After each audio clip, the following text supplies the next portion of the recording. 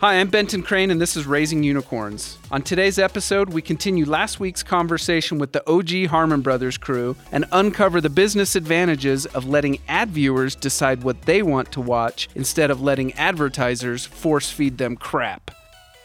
That switch from we're going to force feed you whatever crap we feel like and you're a captive audience and so you're just going to deal with it, to totally shifting the balance of power over to the viewer to say, I can watch what I want to watch and I can skip what I want to skip. And that forces us as advertisers to think and act fundamentally different than what it had always been in the past. It was painful at the beginning for a lot of advertisers. For us, it was an opportunity, but for most advertisers, it's like this painful shift. We very much viewed it as an opportunity. It was all about, oh man, we know we can make stuff that's entertaining enough to hook people in. It gets them to watch all the way through. And that's a little bit, we talk in terms of a hook for our ads, something that really grabs people in. And when you have 5 seconds to work with there, which is now, 2 or 3 seconds on Facebook as people scroll through, but then we really had to think about how to make that first 5 seconds super interesting. And if you go back to our original ads, they're not interesting anymore. You go back and watch the original Orabrush ad, which had tons of people loved it and thought it was a big deal. It's not that funny. All humor is kind of like relative to its time. Yep. But we just were better than the stuff out of the time, so we were winning the game. Another thing is this realization that we have to shoot super tight. All YouTubers would be like this. And if you asked a filmmaker to come in, they'd be like, it's got to be wide. It's got to be wide. I need to show this. I need to frame it out just the way I'm taught for a theater screen. But we're looking at little phone screens, which means the eyes have to be like really big and to see their mouth expressions and facial expressions. So we were shooting commercials that were uncomfortably tight for the time period. Every director of photography or the person that was in charge of the cinematography of the ad, we were always pushing them. No, go tighter. Go tighter. No, you got to crop in more. Get them as tight as you could on set. It would drive them crazy. And then in the editing, we'd be like, crop it in. You didn't go tight enough. Yes.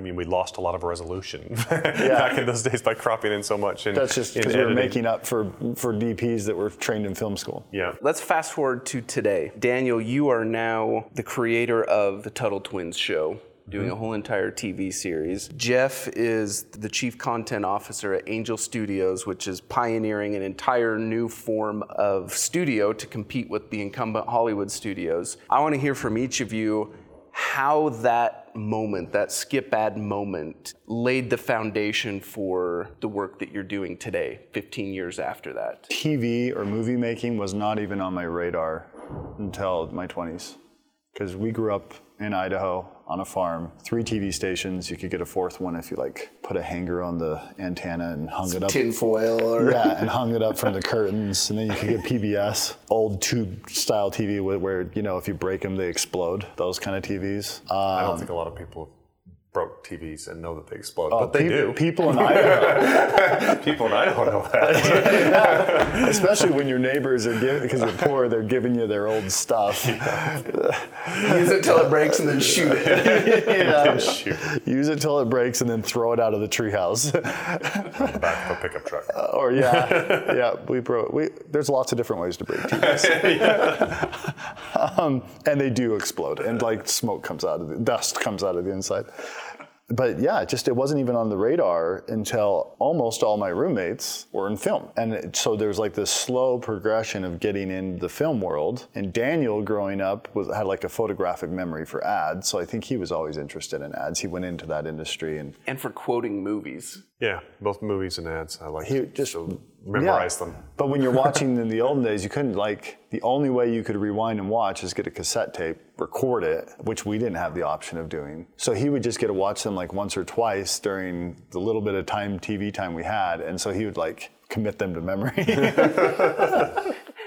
And then he became your recorder for the Yes, and he would quote them while we're out working on the farm or whatever.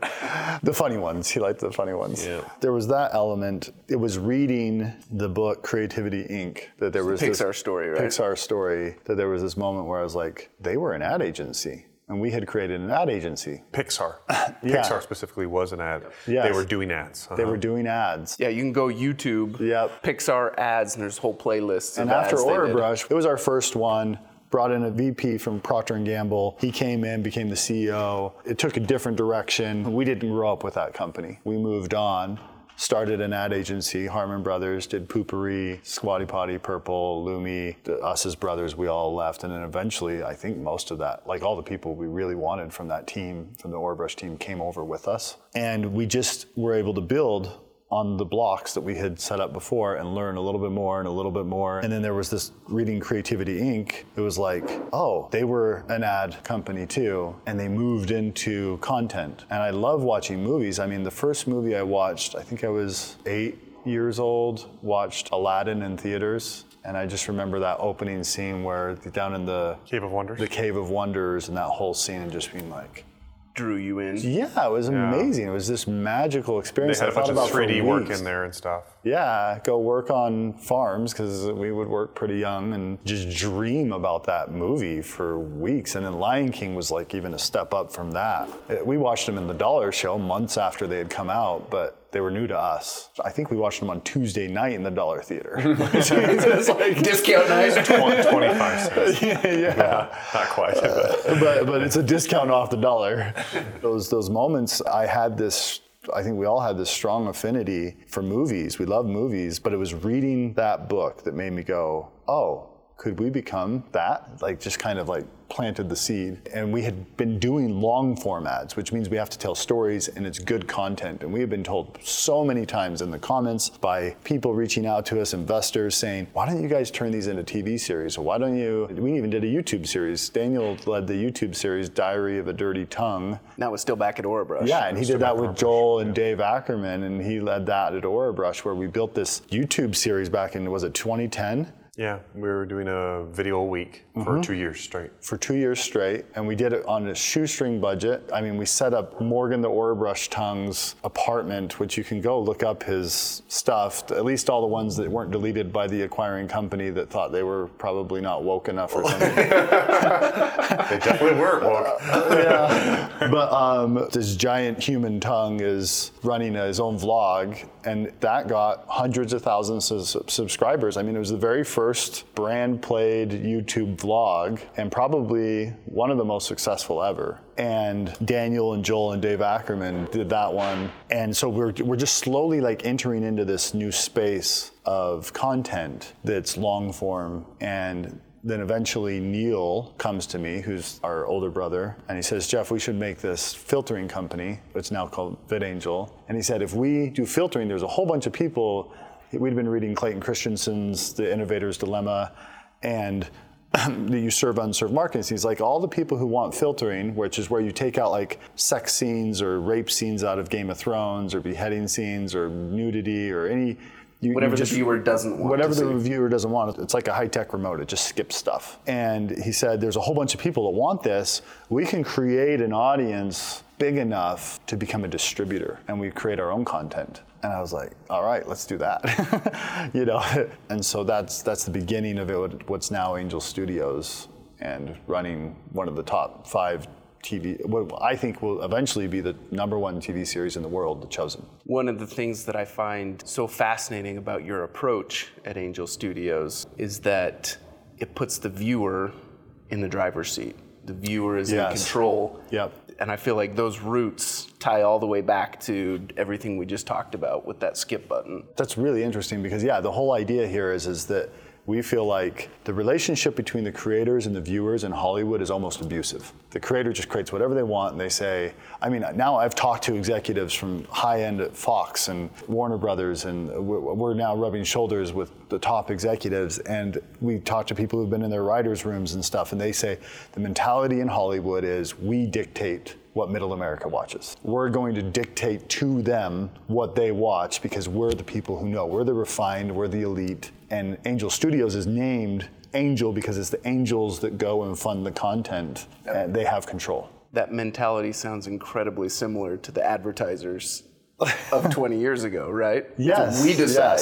Yes. Well, it's really interesting the way you're connecting the dots, because I don't think I've connected them in that articulate of a way. It's intuition. You're figuring out how to connect that. It's all the same principles. Viewer has control. Jeffrey mentioned that we had done The Diary of a Dirty Tongue, which was a series of over 100 videos over the course of 2 years. So I learned the craft of filmmaking just by doing it every single week. when we started Harmon Brothers and did Poopery and Squatty Potty and Purple and Chapbooks and Fiberfix and all these different ads, we kept seeing come up again in the comments, people saying things like, this character would be great in a TV show, or like, this is better than half the content I watch, and those kinds of things kept coming up about like how entertained they were. Yeah, I could watch this character for hours. Poopery was replacing dinner table conversations about TV series, about the latest soap opera. Yeah. They would talk about Poopery or Squatty Potty or Purple instead, or Chapbooks. That was the dinner table conversation, and there's this moment where you realize, oh, we're good at this. Yeah, it was like, oh, we can actually create content that people actually enjoy watching. We didn't set out, or at least in my mind, I wasn't setting out to make a TV show. I wasn't setting out to make feature films or anything like that. But over time, like Jeffrey said, after reading the book Creativity Inc., we started realizing we were actually following a lot of the processes that Pixar followed in order to create good content, the way that we would use collective brain around us, right, of the best opinions of different directors of photography or directors or writers or just different people, and to get feedback on our content and make sure that we were making things clear that they were funny in the way that needed to be funny. And over time, we started to believe, oh, we could do this as a TV show or as a feature someday. That bug started to be planted in my head at that point. And so when... Did it eventually start to become an itch? Yeah, it started to become an itch that I wanted to scratch. Within the agency, we had trained up a lot of different creative directors and things to be able to make the ads themselves, and got the agency to a point where I didn't have to be making all, the content. I wasn't the creative director on each project. I wasn't the director on each thing, where the workload was spread across a much larger group at that point, and getting a lot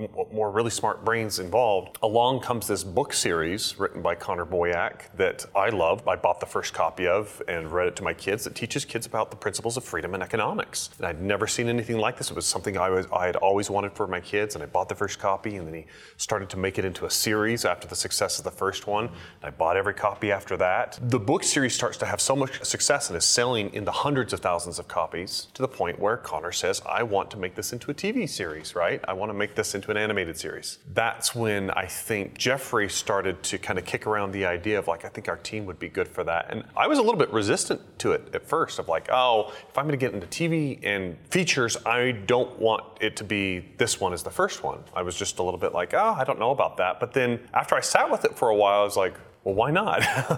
Why not? Like, this is something I'm passionate about. I love freedom. I love economics. I love being able to teach my kids this stuff. We could take this really great foundation that Connor and Elijah Stanfield have created, and Elijah Stanfield being the illustrator, and we could build on it and create an even bigger universe with a TV series of characters that are just really funny and people can fall in love with, and that it can do kind of like our ads have been doing for all this time, where they're entertaining and teaching at the same time. And so it was actually after several conversations with you of sitting down of like, oh, I kind of wrapped my head around it and really started to get passionate about the idea. And we approached Connor of like, hey, what better team than us? Yeah, why don't we do this TV series for you? And yeah, Connor was our client. Yeah. At that point. We were helping him with his marketing, and we helped him grow the sales of the book series. And so we had built a lot of trust that way. And plus, Connor has a long-standing relationship with Jeffrey, and they go way back. And so the relationship was there, and so we were able to make that strong argument of what better team than ours to tackle this. We mutually appreciated and respected each other's work, and it made it so it's like, okay, let's do this thing together. And Connor's the co-executive producer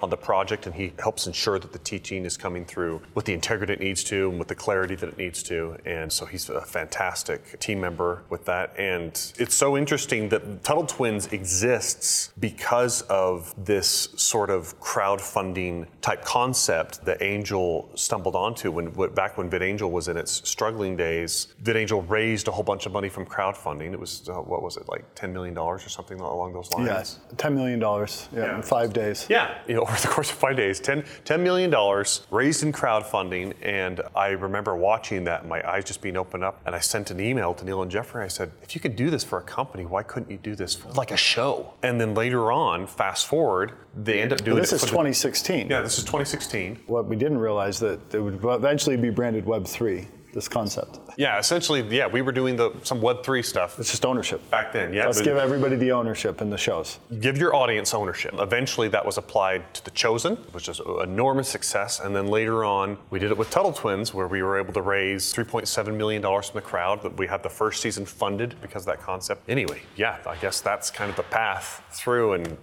people have been receiving the series very much with hunger and open arms. And parents are just like, I've been wanting something like this my whole life, because it's essentially that's what I'm doing. I'm making this series that I wanted as a kid and that I want for my kids. And I think, just to put a bow on that thought, not only was it crowd-funded and made possible by the crowd, but the approach you've taken in the creative process, you're involving the crowd throughout the creative process, where everything from concepting to scripting, it gets in front of an audience long before it hits final animation. Yeah, we have this whole process where we take a storybook form of the script and let our audience read it, and then fill out a survey and give feedback, and we take character designs and we give them a 1, 2, or 3 option and say, which one do you guys like the most? And we don't always go with exactly what they choose, but it informs it. But the data helps us make decisions for sure. And that feedback loop is so valuable as a creator, even if you don't always go with it. Just knowing where your audience is at, because your gut might be right and it might be a really good starting point, but it also can be made better by catering to your audience. Guys, this has been a fun conversation.